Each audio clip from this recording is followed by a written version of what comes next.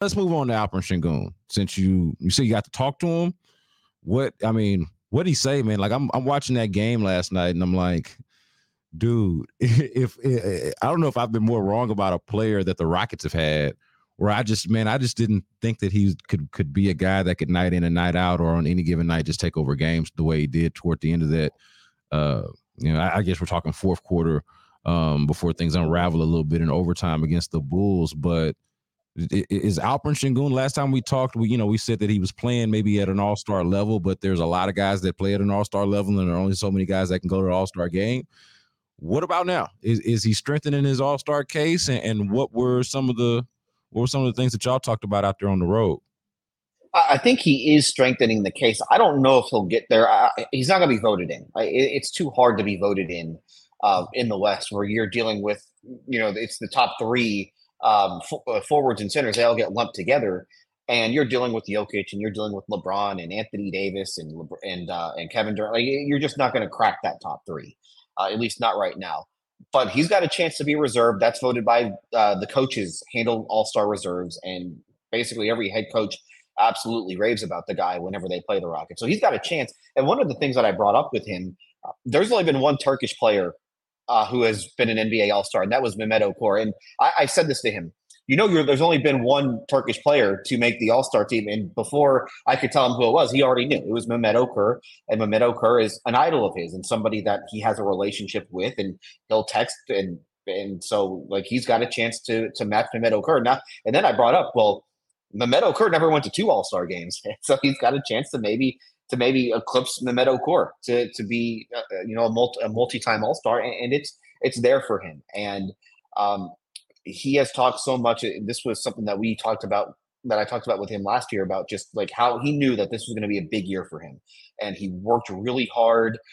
He said that he was in the gym and he worked out with this Serbian coach, and I don't have his name with me I've got it on my phone. But they worked on some of the offensive stuff. They worked on the fundamentals, and he stayed in the gym. Whether it was he was in Santa Barbara quite a bit because it's too hot in Houston. He did not vacation at all. He said he took 1 week of vacation with the family, and that was it. Everything else was basically spent in the gym, and you could tell like he came into camp ready and focused. And that was kind of a difference from last year, where he came into camp and he wasn't in shape and he did not play well during camp. He did not play well in the preseason. He got benched to start the season. And that was a big motivator for him, where basically he told himself, well, they think Bruno Fernando is better than me. Well, now he went out and proved that Bruno Fernando is not better than him. And so he's shown a great deal of maturity. He is more than willing to admit when he's not good. And, you look at last night's game, Ime Udoka said, yeah, he played one half of basketball. It was a great half of basketball. And Alperen Sengun has no problem admitting, yeah, I was bad. I was really bad in the first half, and I just didn't have it.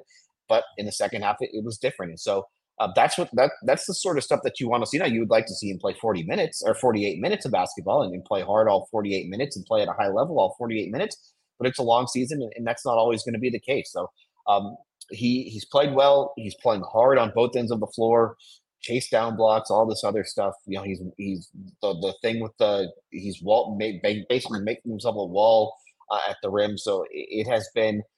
I know people thought it was there, and he's proving a lot of people right.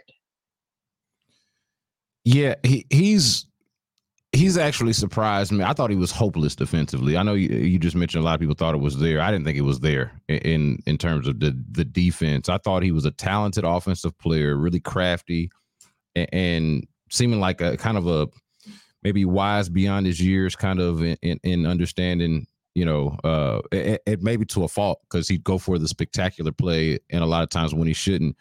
But or when there was a more simple play to be made. But the defense, man, and I think you sort of at the top of this mentioning how much work he put in his body. We talked about this before, but he seems like a sturdier dude now, man. And so now I'm far less surprised, but still somehow surprised. Like when he's cooking Vucevic, when he's cooking Vucevic at the end of the game there, just when he's making plays. And I'm like, this guy's really taking over the game. Like you mentioned, he'd only played one half, but I'm at a point in the season with the Rockets where like I know that they've got a number of guys who can close a game for them, and that number is really like two. It's Alperen Sengun and Fred VanVleet. Like those are the guys that you're going to rely on at the end of a game to close it out for you, or that you probably should rely on, because those are your probably and certainly their 2-man action might be the best thing that you got going. I'm surprised.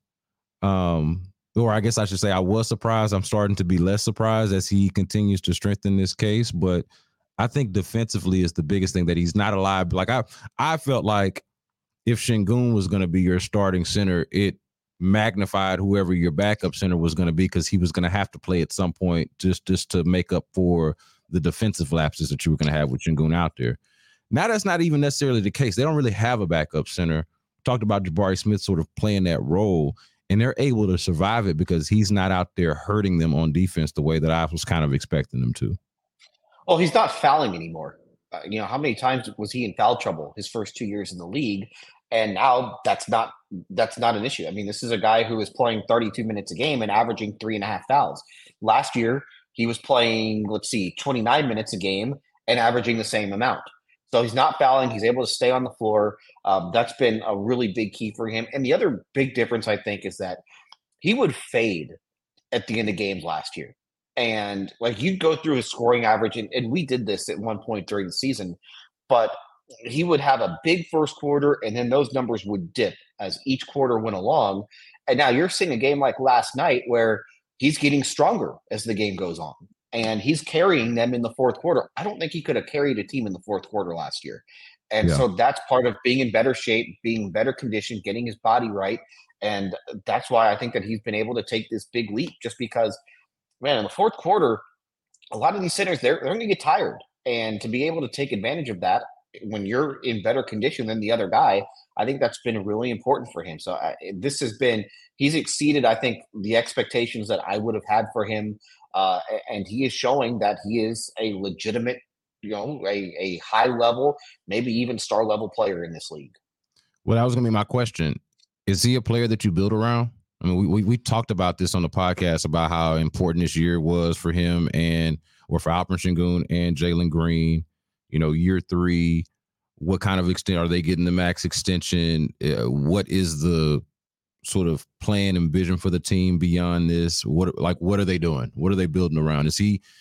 We know he's strengthening his all-star case this year. Is that strong enough to strengthen his franchise centerpiece case? I don't know yet. I think he's trending that way. That's what I'll say. He's trending that way. Yeah, I agree. And just because it's such a unique player, and it's such a unique skill set that you don't really see teams built around players like this anymore. There's basically one, maybe two, like Jokic. I don't think he's got Embiid has a very different skill set than what he has, but I think those are probably the only two at this point. And so that's why I think it's such a unique case. Would I go the max? Probably not, but I don't think I would. There are very few guys that I think I'd want to give a max to, just because that's a 5-year commitment at an awful lot of money. That's $250 million. That's a lot. So I would probably be a little, a little more selective when it comes to that type of a contract, especially with the way the CBA is going to work out. And you're going to have to pay Jabari Smith. You're going to have to pay Target. You're going to have to pay all these guys eventually.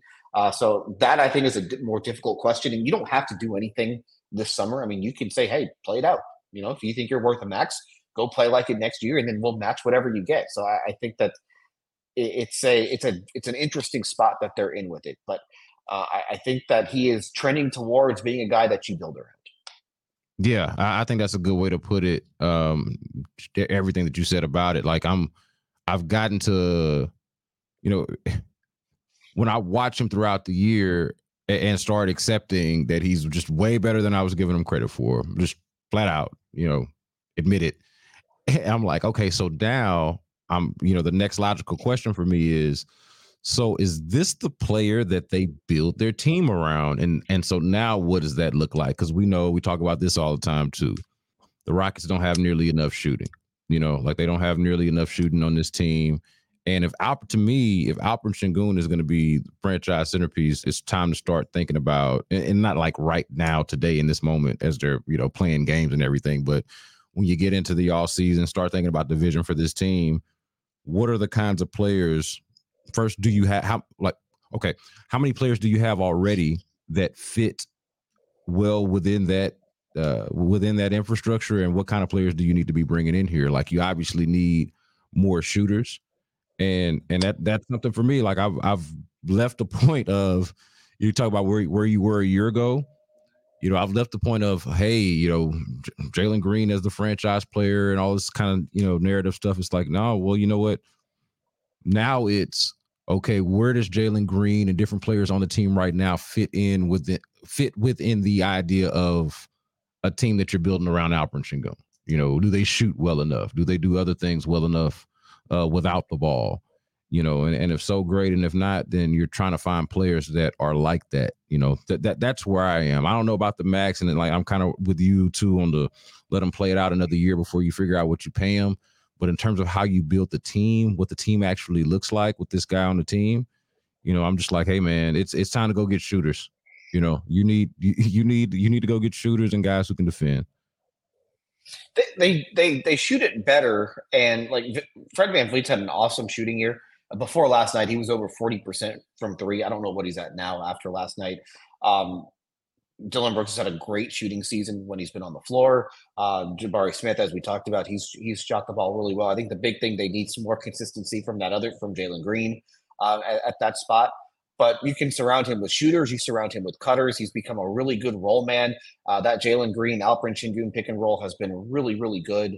So I think that I don't think he's a hard guy to build around. I think the big thing is defensively. Do you have guys who can at least mask some of his deficiencies at that end of the floor? And so far, they've done really well with it. I mean, they have what, a top 5 defense right now, and that's with him playing every single game. So I don't think that there is any reason to think that you can't maintain a really good defense. You can't. I think you can have a really good team with him on the floor, and I think that the team that they are building right now, it all kind of fits together. So I think that so far they're on the right track with this.